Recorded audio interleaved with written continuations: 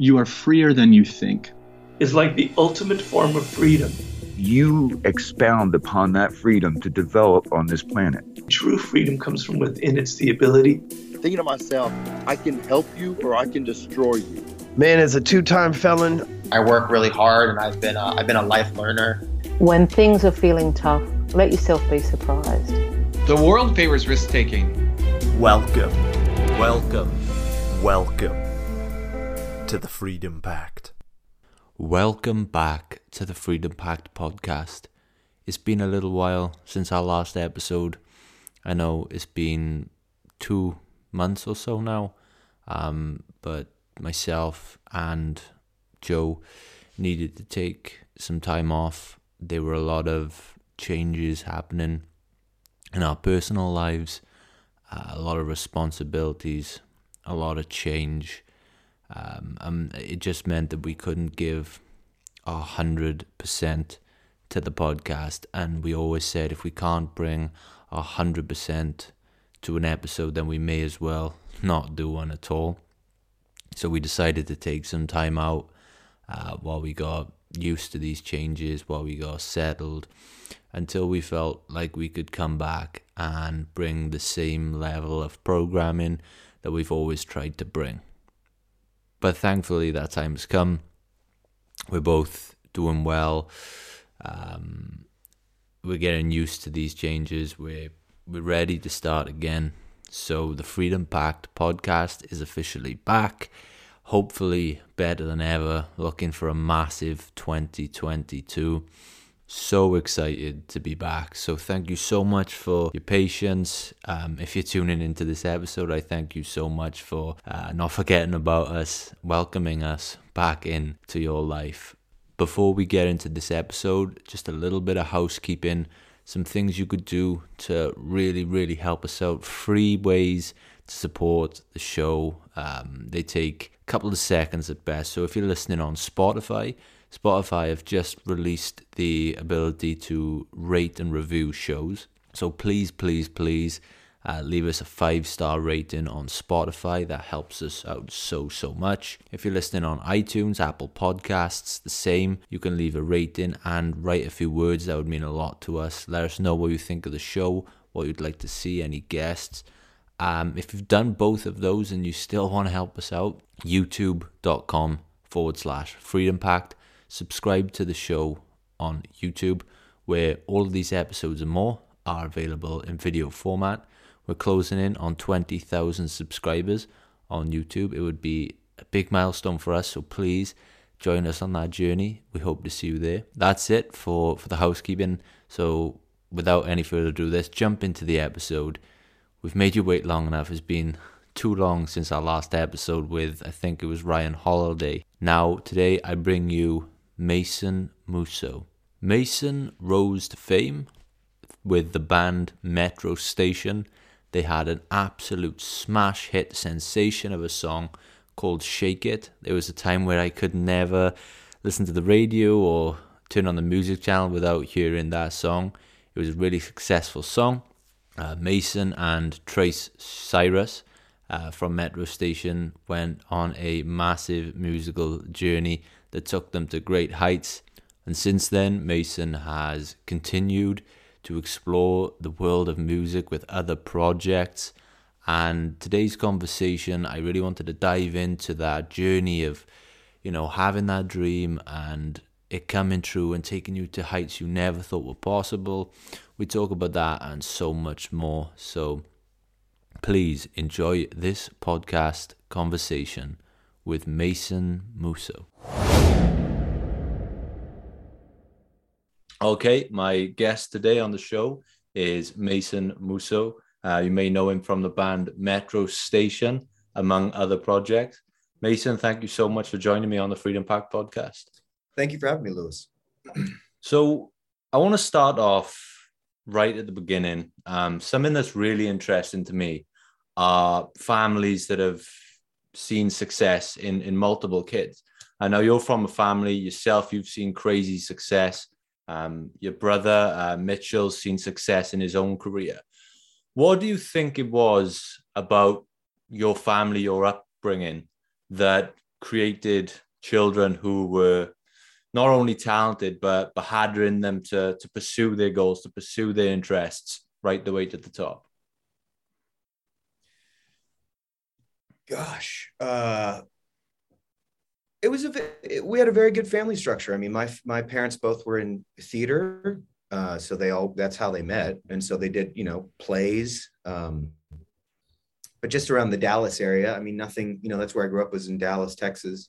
It's nothing big, and so they were always open to us being creative. So I think that helped a lot. Yeah, they let us be creative. When I was young, they bought me my first guitar, and I wanted to do music, and they were stoked about that. And with Mitchell, he loved doing acting, and my littlest brother Mark too did some acting as well. So yeah, I think they just let us be ourselves, which is really important. For sure. So what was it about? You said you had music, Mitchell obviously had acting. What was it about music specifically that set your soul on fire from a young age? I learned how to play in the church. I learned how, growing up in Texas, I was in one of those giant Texas mega churches with, a skate park and a arcade room and, thousands of people attending Sunday service. And then on Wednesdays, they'd have the youth service at the, where the skate park was, at this place called Pier 419. The church I grew up going to is Lake Point. I owe a lot of, who I am and, learning to play music by being at that church. So yeah, Wednesday nights was youth night, and I was, in the youth band, from like 12, 13. And that's how I learned how to play. So what were some of your early influences? I know a lot of kids, maybe around my age, I'm 25 now, grew up. I mean, when I was younger, I remember we had a TV station called Kerrang, and just played music videos. And I remember there was a time where whenever you put Kerrang on, you could always guarantee you'd see Shake It by Metro Station on there at some point in the day. So many kids that would have been influenced by you. But who are some of your early influences in music? A lot of guys from your neck of the woods. Depeche Mode, OMD, New Order, The Cure. A lot of Brits, really. I mean, and then as far as the American side goes, from an early age, I was in love with the Beach Boys. It's highly controversial, but I'm much more of a Beach Boys guy than a Beatles guy. I'm sorry to say, but that's just how I feel. So. But yeah, a lot of British, British stuff. Bands from England. Very influential on me. And also in school, it was the normal, Blink 182 was big, but it was a little too punk for me, I think. I don't know. The Cars. I loved the Cars growing up. A lot of bands that I was, I wasn't around. I was born in '89, so I had missed that whole, I'd missed all the '80s, but I seem to have, fallen in love with a lot of '80s stuff. Yeah. So a lot of people take up music. They love music. They just learn for the fun of it. But at what point did you start taking it that step further? When did you start writing your own music, writing your own songs? When did that come around? Right when I grabbed the guitar, learned a couple chords, learned how to play some power chords. And I, immediately I was, that was, especially growing up in that, in that kind of like church environment, the church environment, everyone's, hanging out with your friends and everyone's kind of got a guitar. Everyone, wants to sing worship songs and they want to sing their own songs. And I don't know, it's a lot of people I went to school with. I mean, it was definitely, football was super popular, but, being able to play guitar, I mean, that was cool too, Do you remember your first? I mean, I remember my first guitar was a really beaten up Fender Squire. Do you remember your first guitar? It was one of those like package deal, an Ibanez with like an amp and a guitar, and one of those. Amazing. So you mentioned there about, you know, growing up being the kid that loves music. What was school like for you? You know, you mentioned maybe you weren't one of the kids who were, you know, one of the jock kids who were into sport. Maybe you were one of the, I don't know, maybe one of the outsiders. What was it like? Yeah, I was friends with, I had a lot of different friends, but yeah, I definitely sat at the weird kids lunch table for sure. But you know, also being involved, you know, with the church and stuff, you know, that, you know, I knew a lot of different people. What was it like? It was good. I mean, it was definitely, you know, if you're not doing sports in Texas, you know, that's not, you know, I try to do sports. I mean, but I'm not really a sports guy, you know, sadly. So I mentioned they right at the top, Metro Station. So let's fast forward a couple of years. Talk to us about the time that Metro Station formed. How did it come about? When are we talking? I was 16, 32 now. So, you know, half my life ago.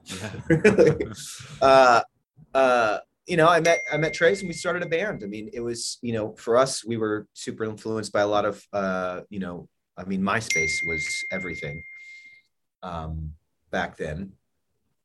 Sorry, I keep getting pinged. No problem. MySpace was everything back then. And so we started a band, put it up on MySpace and, you know, got on the unsigned artist charts. And sorry, just let me tell people to stop texting me real quick. Sorry about that. No problem.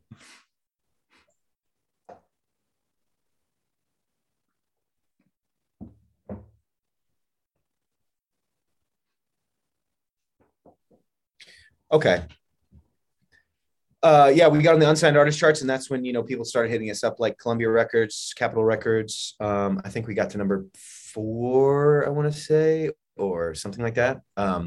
Which, you know, MySpace was amazing. I mean, it was literally a Spotify, a Twitter, and Instagram all rolled into one. And I don't know what happened with that. I'm not sure how that, you know, it kind of, to me, it feels like it got broken up, and then each of these big companies took a little piece of what MySpace actually was. The way I kind of see it.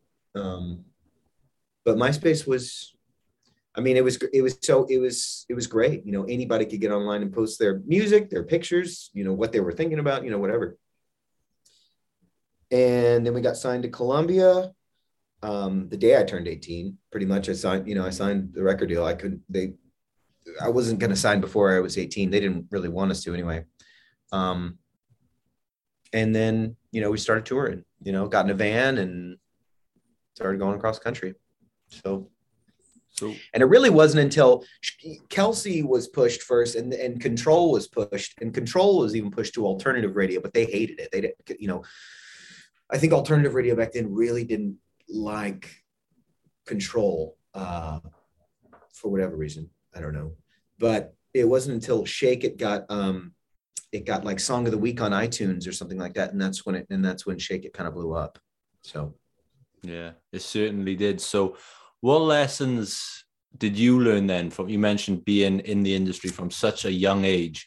I mean, I imagine you're going in with maybe this naivety, maybe this sense of wonder, all the glitz and glam. You didn't know exactly what the industry was going to be like. What lessons did you quickly learn after entering? Lots. You know, my first manager always said, you know, ego, drugs, and relationships really can kind of mess with everything. You know, you're dealing in it. You're in a business, you know, where for me, I feel, you know, you're selling emotion, right? You know, and it gets tricky. Especially, you know, especially for me, you know, if I really feel a song, you know, and I'm emotional about a song, and then I have to go play that song over and over and over and over again, it loses what it was to me in the first place. But it's not about me, but it's kind of one of those, you can get jaded very fast, you know, especially if you have lots of success very quick. And it's, you know, especially at 18, you got a bunch of money and you can do whatever you want, and you can, everyone's offering you all kinds of things, you know, it's easy to lose your way for sure. You know, took me a long time to learn that. So, well, I wonder, a lot of young kids in that industry who've, you know, they don't know, all this is new to them, all this opportunity. How easy do you think it is for, you know, the passion, the reason you got in, your style, how easy is that to become manipulated or changed, or other people get, you know, changing that just because here's this opportunity. If you tweak this year, maybe there's a little bit more money, a bit more incentive. How easy is it to go down that road? It's easy. I mean, I don't hate it on anybody for wanting to, you know, make money. I mean, sure. You know, hey, you know, do what you got to do. I would encourage you know, if you're doing, you know, I think today you can do it independent as long as possible. But it's hard. It's hard to say no when there's an offer on the table and it can change your life. So, you know, and you know, just like anything else, I mean, you're going to have to, you know, once you do sign a deal, you're going to have to relinquish some creative control, which isn't always a bad thing. A lot of different people have great ideas that can help you. You know, I mean, one of the, you know, but yeah, it's easy, very easy, especially today. I think, you know, in, you know, secular modernity, I think, you know, a lot of people don't have any sort of grounding at all, you know. Luckily I you know, was forced in, you know, at a young age, you know, my parents made me go to church, and, you know, it gives you grounding, man. You know, you definitely lose your way, you know, but you know, from what I've experienced, you know, a lot of people I grew up with, you know, a lot of them come home. It's like, you know,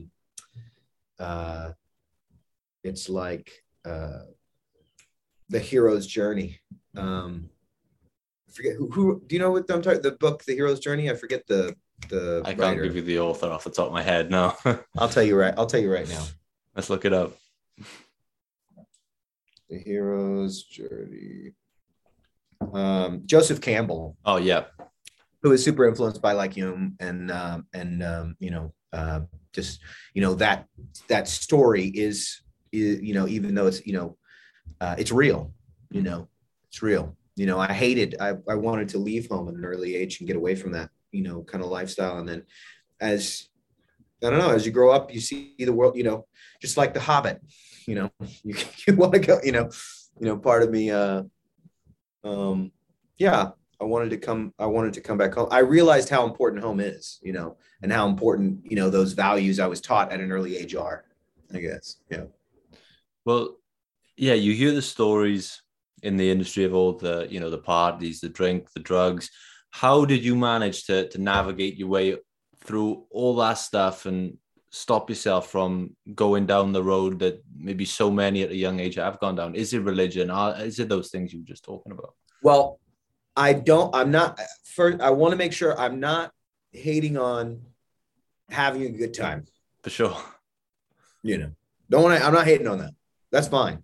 But if it becomes more important than the music, you know, if it becomes, you know, it's hard when you're on the road and you're away from home and you miss, you know, if you have people you miss, and, you know,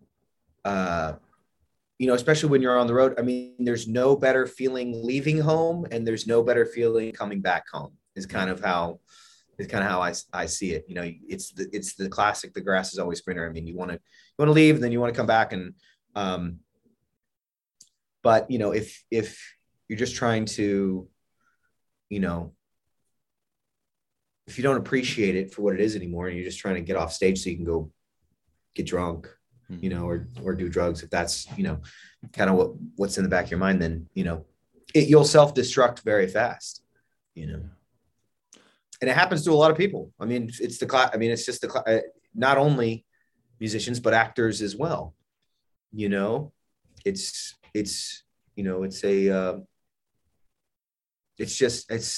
a classic story, you know. So you're a young adult and you're, like you said, you're in the van, you're touring.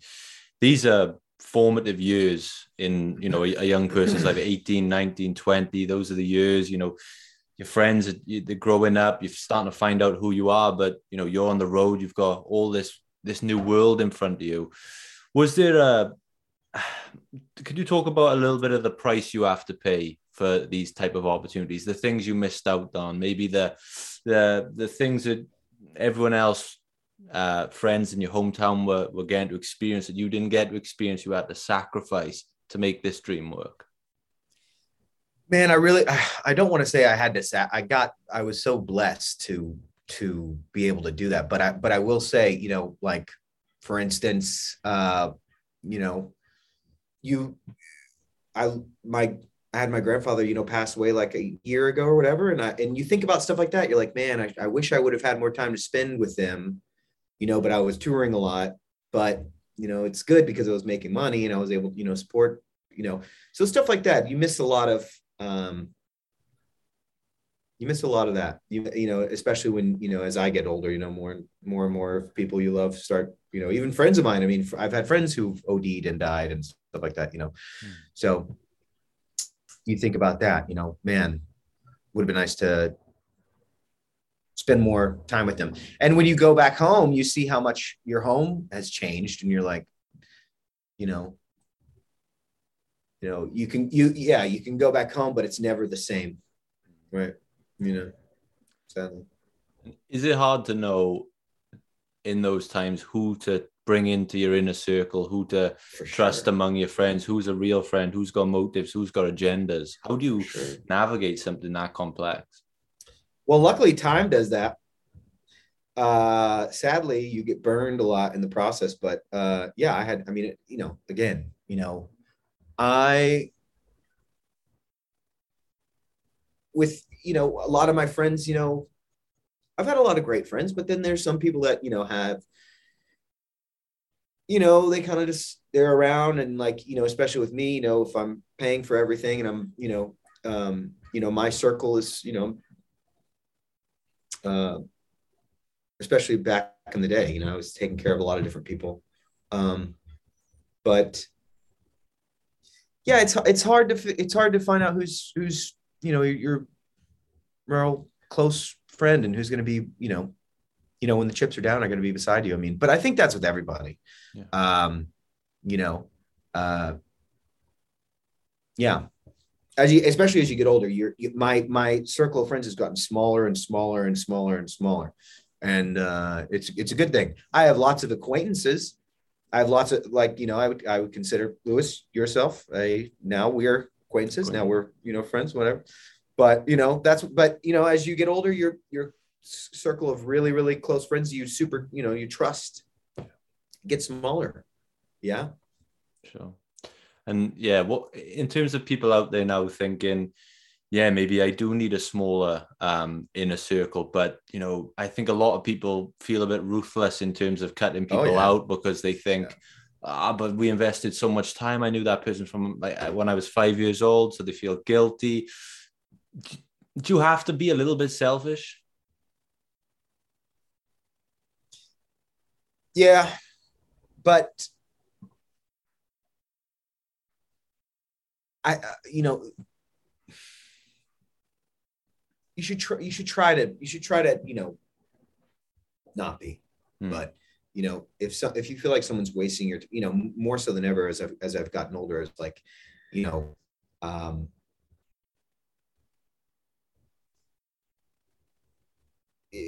if especially someone who's constantly has problems and stuff, you know, and is constantly, you know, if we keep having the same conversation where, you know, you're going through something, or, you know, and you're not giving me any sense of like, oh, these are some steps I'm going to take to better my situation, or, you know, something like that. It's like, you know, you can't be a babysitter for people, you know, but Yeah, I mean, there's a sense you know that you gotta kind of be a little ruthless, sadly, um, especially in the entertainment industry. I mean, again, it's selling emotion, and with acting, it's you're paid to be a really good liar, really.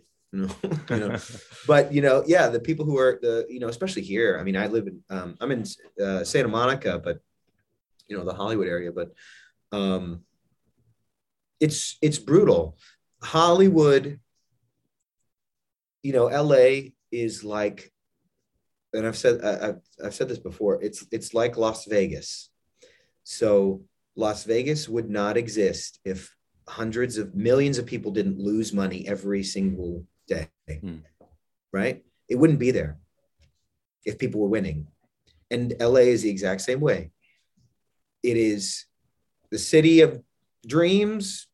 No, not really. It's a city of broken dreams. For each star that's on that walk of fame or whatever, millions, hundreds of thousands that have failed and tried, and it's sad. It's the lights and the shows and the cameras and the act, all that. And it's like, it's a big party, but it's got a ruthless cut, sunny place for shady people kind of vibe. I love it, but it is ruthless, and yeah, as you get older, you realize more and more of the world's like that. Love is important too. You gotta absolutely, but that's why, within my tight circle of friends, I can show a lot of love to them, and then, be kind whenever you can. But yeah, they'll, there's, there's people that don't, it's a dangerous world. I don't know what what are you gonna do? For sure. Yeah, it's interesting. Like when I first tried to start this podcast when I was in university, and I had friends at the time who I'd known for a long time. We were close, but I tried to start this podcast. I made a video, and I woke up the next morning. My friends found it, and they were sort of ripping on me, ridiculing me. So I hid it away. I didn't start this podcast then for another 2 years. And I remember at the time thinking, yeah, I've invested a lot of time in these people. I like these people, but what are we doing for each other, really? We're not helping each other grow. We're only holding. So I don't really need them in my inner circle. Like I'll always, there'll always be a place in my heart for them, but maybe just not at my table, if that makes sense.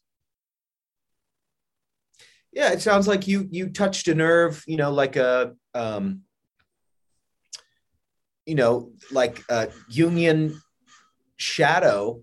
They were hating on you because they're like, wow, Lewis is actually doing something. I need to hate on that because I'm not doing. I don't know. That sounds what. Yeah, those are definitely not your friends if they hated on you for you wanting to start something and create something. That sounds like their shadow came out and attacked you. Because they were jealous. Sure. 2 years you waited. That's sad. Yeah, I mean, I think to myself sometimes, don't talk to those people ever again. Don't ever talk to those people ever again. I know. And I think, where could I be now if I started 2 years before I did? So it's always in the back of my mind.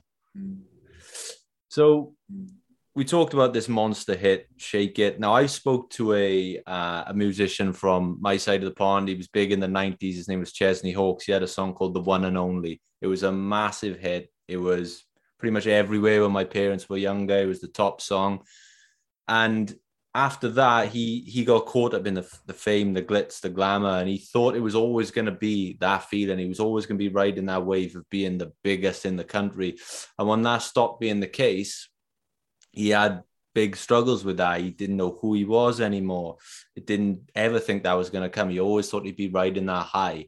Is that something you've ever experienced? Because that song was everywhere, and it does resurface a lot. But was on TikTok, it has been especially. For sure, yeah. I wanted to get into that. But yeah, is that ever something you've dealt with? The highs and the lows? It definitely, absolutely, but I mean, I think that happens to everybody. I think, even, someone like,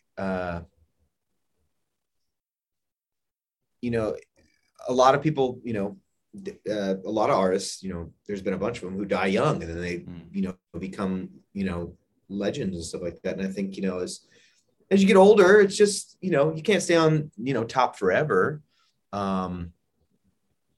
You know, but you know that I never did it to, you know, I got lucky with that. I love music, you know, but it can definitely, you know, affect you, if you let it. Well, you mentioned there the TikTok. I mean, this song, I feel like, ever since I was a kid, it does resurface every now and again. It's a new wave of people interested in. Yeah, you said lately TikTok, there was a trend. It was a trend. What is it about this song, do you think? Why does it keep resurfacing like it does? My theory is it's like, so in the chorus, it's like, now if she does it like this, will you do it like that? So I'm talking from a third person perspective, you know, talking about, you know, this story going on between two other people. And to me, I just think that that's a weird part of it. And I think, you know, it just lends itself to, you know, kind of a dance. It has this dance thing, and, you know, all these TikTok different things where people, you know, do a dance. They just create a dance to it. It's just, that happened in the very beginning too. Kids were putting on YouTube, them doing dances to the song. So it just, I don't know what, it just clicks. Something just clicks with that, and people create dances to it, you know? Yeah. TikTok is a strange, but how, like, I feel like I keep hearing songs that are TikTok trends and suddenly they're having 2-month stints on the radio and they haven't been played since the 80s. And now they're massive in the charts again. Do you think TikTok has a massive influence on the industry now? 100%. I know for a fact that there are labels flying out TikTok people to do dances for new releases that these labels are putting out from artists to kind of make it seem organic, which is smart. For sure. Hey, that's good, you know, super smart, guys. But you know, TikTok is potentially even more important than radio. I mean, to get a song going, you know, to catch fire like that. So yeah, you know, labels know. I mean, you know, if you're a smart, savvy business person, you know this. You get someone who's very good at doing the dances and making, you know, and you're like, hey, we're gonna fly you out, put you up in a nice hotel. We'd like to, you know, take you out to dinner and, you know, who know, you know what else, you know, hang out, throw you some money. I don't know. But we got this new artist. We'd love for you to create a dance for it and, you know, put it up on your TikTok. That'd be awesome. Yeah. I mean, these people, you know, these are very, you know, these are business people, you know. I remember thinking that because there was a couple of months ago, there's a song, an old song by Boney M called Rasputin, and it became a TikTok trend. Yeah. And everyone started I remember walking down the street once and this kid had a speaker and he was playing out of a speaker. And I thought, you wouldn't play that if it wasn't for TikTok at your age. And I just remember thinking, how easy would it be for a record label to, reach out to one of these top TikTok stars and say, well, you know, we could pay you this if you started a little challenge. And then all of a sudden there's so much more return on that investment. They are doing that. Wow. It's crazy. They are doing that. By the way, I love that song. And I'm a big fan of like Russian history, and I love. And I just listened to this podcast from. Do you know Tom Holland? He does the Rest Is History podcast. Yeah. They did one on Rasputin. It was very good.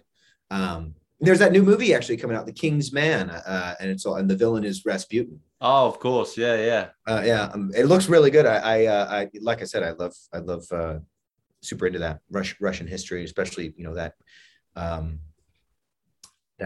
You know, right before World War I, you know. So you mentioned history there. Outside of music, what do you love? What are your passions? What do you love to do in that time away from the guitar? I love history. It's the only subject I did well in. really. I love history. I love, I'm super into, people like, Jonathan Pageau, who've you said you've had on. Yeah. So history, religion, politics, psychology. Yeah, I like all at philosophy. There's I like a lot of that stuff. Amazing. So let's get back on that record label. Where do you stand on the record label versus independent debate that we see, well, more prominently in the last year or two? I mean, you see stories all the time of someone saying a record label offered me this much, I went my own way, I made this much.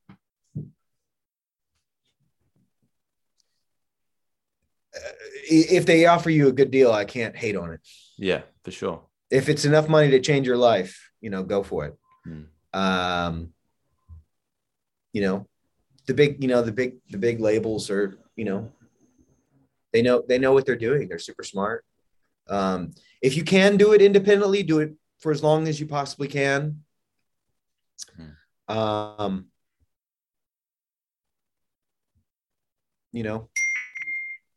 So I remember. So sorry, I keep getting these pings. I'm sorry about problem. that. I literally texted everybody, don't hit me up.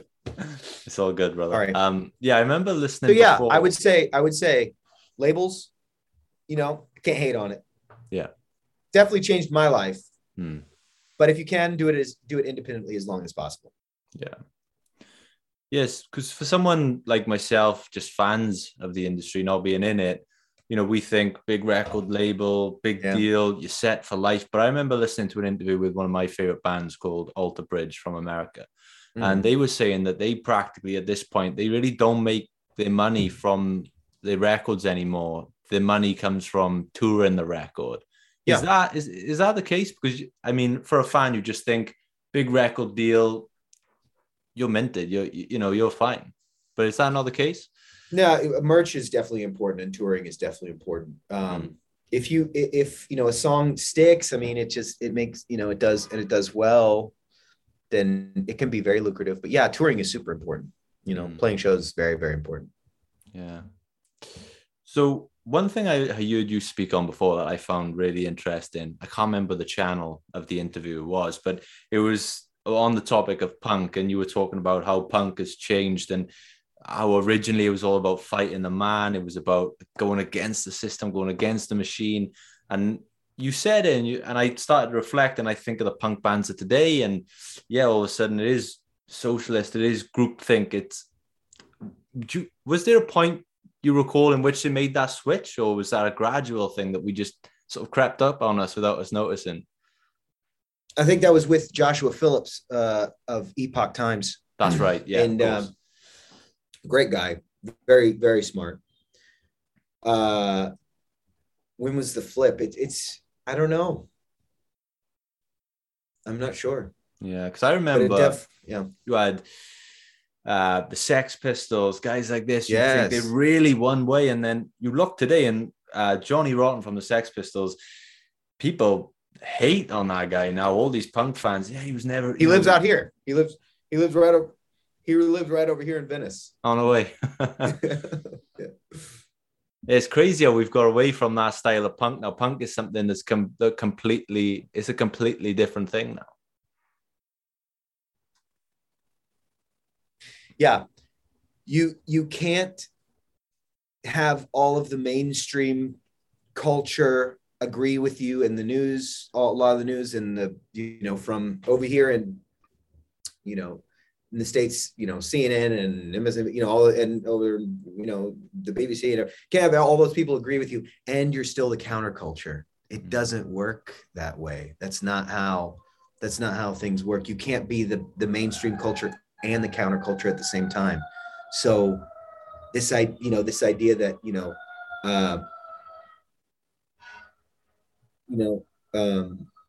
Johnny Rotten's a great example. I mean, he's still pissing people off.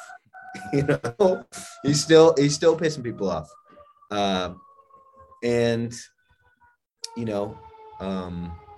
It's like that NPC meme. You know the NPC meme?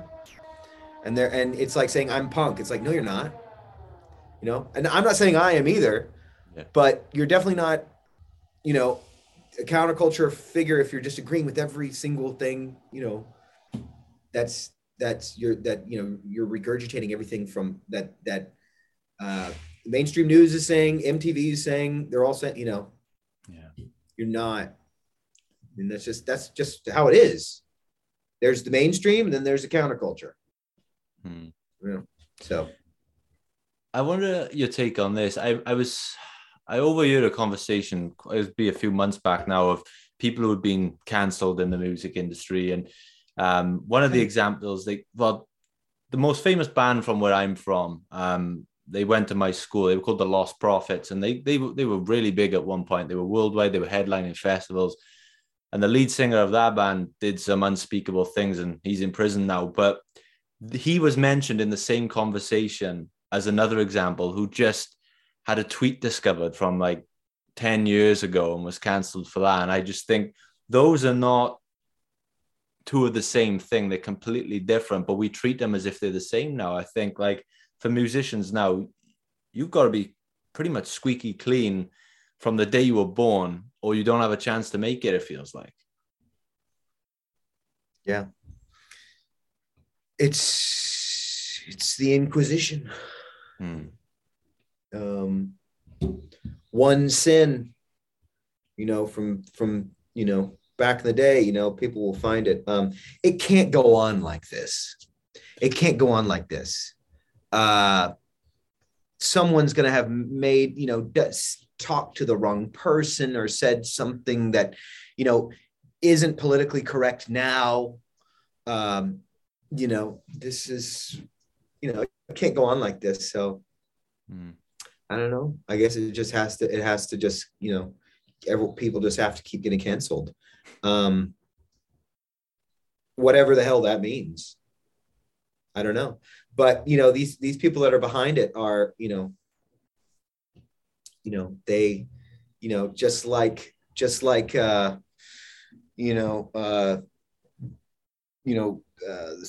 Stalin had more contempt for, you know, the liberals than he did, you know, anyone who was, I guess more so, you know, traditional in Russia. He had more contempt for them. It's biblical, really. It's, you know, you are neither hot nor cold, so you are lukewarm. So it, you know, spewing you out, you know. Yeah. So these people that are, you know, not that I'm like really fighting anything, but you know, I'm talking about it, and I'm talking about how insane it is to try to cancel anything that, you know, anything anyone finds, you know, like you just said, a tweet from 10 years ago or whatever, you know, it's just insane, you know, and it leads to destruction and ruining people's lives. And, you know, it's not going to be good. We're in a tough situation, I think. Yeah. all over the world. I think it's really, you know, I don't know what's going to happen, but it doesn't feel good. It feels like it feels bad. Well, I've always thought, yeah, we've all said things when we were younger, or there's always going to be something in someone's past if you look hard enough to find something to cancel them over. Especially young kids who've spent their lives, you know, gaming on video, you know, yeah, talking trash, saying God knows what to their friends. You're always going to find something. Of course. And I've always thought, if they say there's a huge pop star and we discover something they said 10 years ago, they're a horrible person, but surely we should celebrate how they've changed and, you know, how they've moved past that, rather than just saying, nope, you're the same as you were 10 years ago. There's no going back. We've cancelled you. Surely would do better good to say, yeah, they said that, you know, this horrible thing once, but they've changed as a person. They grow. They have a different view of that now. You can too. Surely that's a good thing to celebrate, no? I think, you know, it's one of the really important things about in my opinion, the, you know, Judeo-Christian West is this idea of forgiveness, you know, and as you know, secular modernity keeps coming in, you know, they don't, you know, forgiveness is not on the menu, not you know, for some people that really toe the line and stay, you know, then you know, they're kind of let off the hook. But yeah, forgiveness is, I don't think we really understand how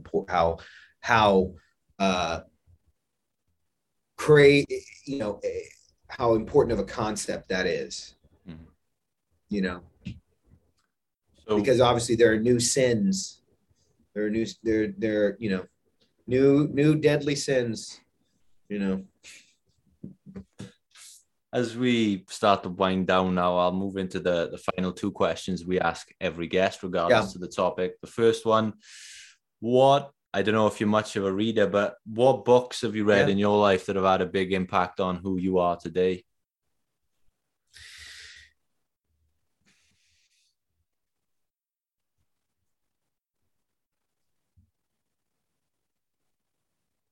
I mean, one of the first books I ever read, you know, when I was a kid, I loved The Hobbit. Tolkien for me was very influential. I've always loved fantasy.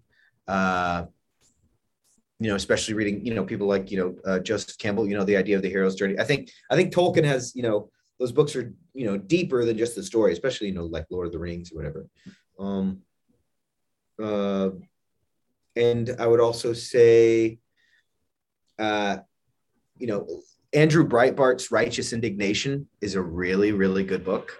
I know a lot of people don't like him. They have a problem with him, but great book.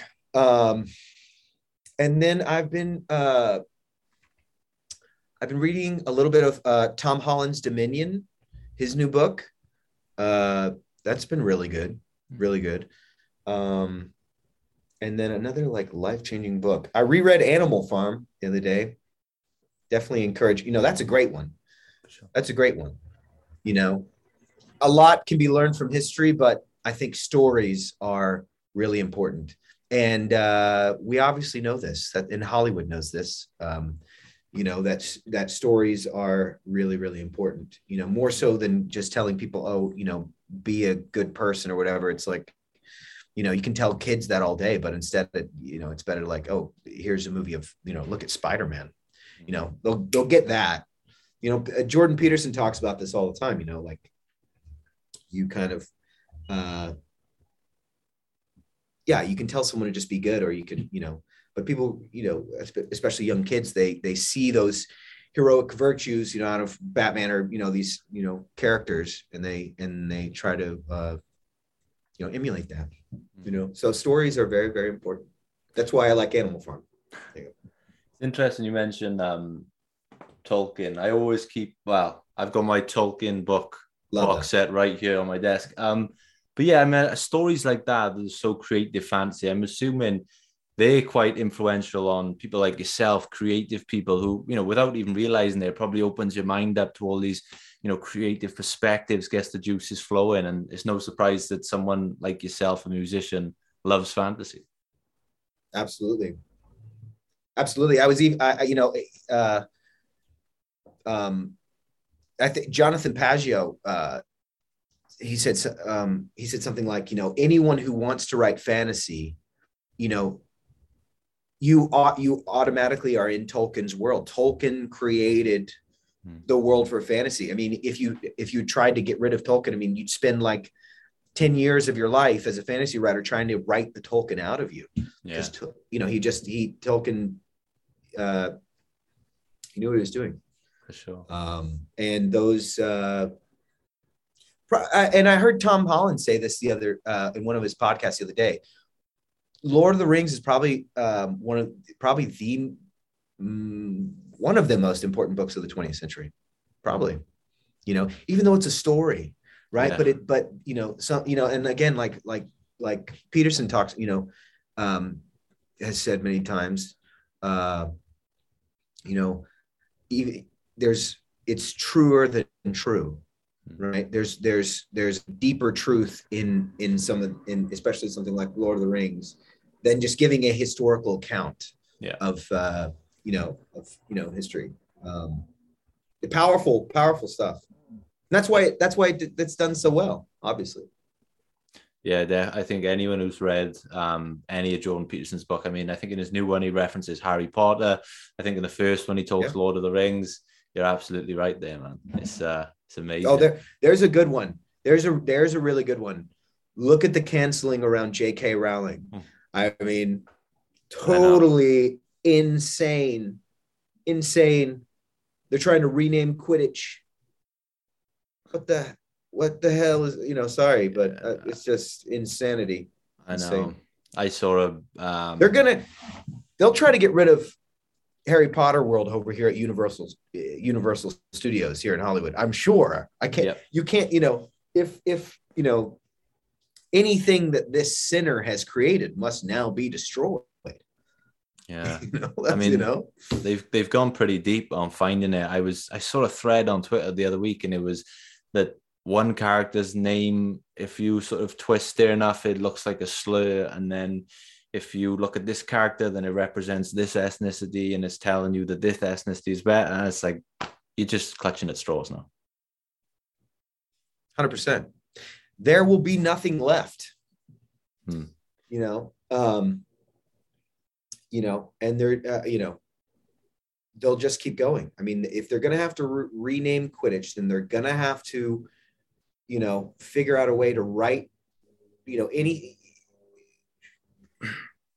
anything she's done now is tainted and toxic. Yeah. So what are they going to do? I don't know. It's insane. And it's going to get worse. It's going to get worse. I know.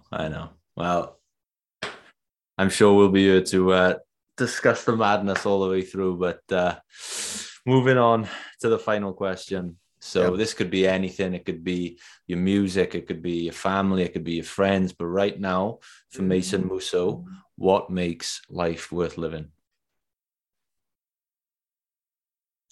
What makes life worth living? Family. Music is very important. For me, music is therapy. So being able to, whatever I'm feeling, get out those emotions and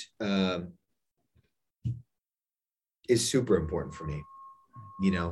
It's like a pressure valve, being able to I'm sure that's the same way for any creative person, for a painter, an artist, whatever, you release some of that pressure that's building up in you. And you get it down on paper, or you get it down on a guitar, you record it, very important to do. And it's therapy. It's great. And that's that family. Probably the most important things in my life. Absolutely. So where can our audience connect with you, find out more about your music projects? I know you recently put in some brand new music out. Where can they check all that out? On my Instagram, the Mason Musso. That's I'm more active on Instagram and on Twitter, the Mason Musso, but more so on Instagram, I'd say. And I'm now on Getter. I saw that you're on Getter as well, right? Yeah, nice.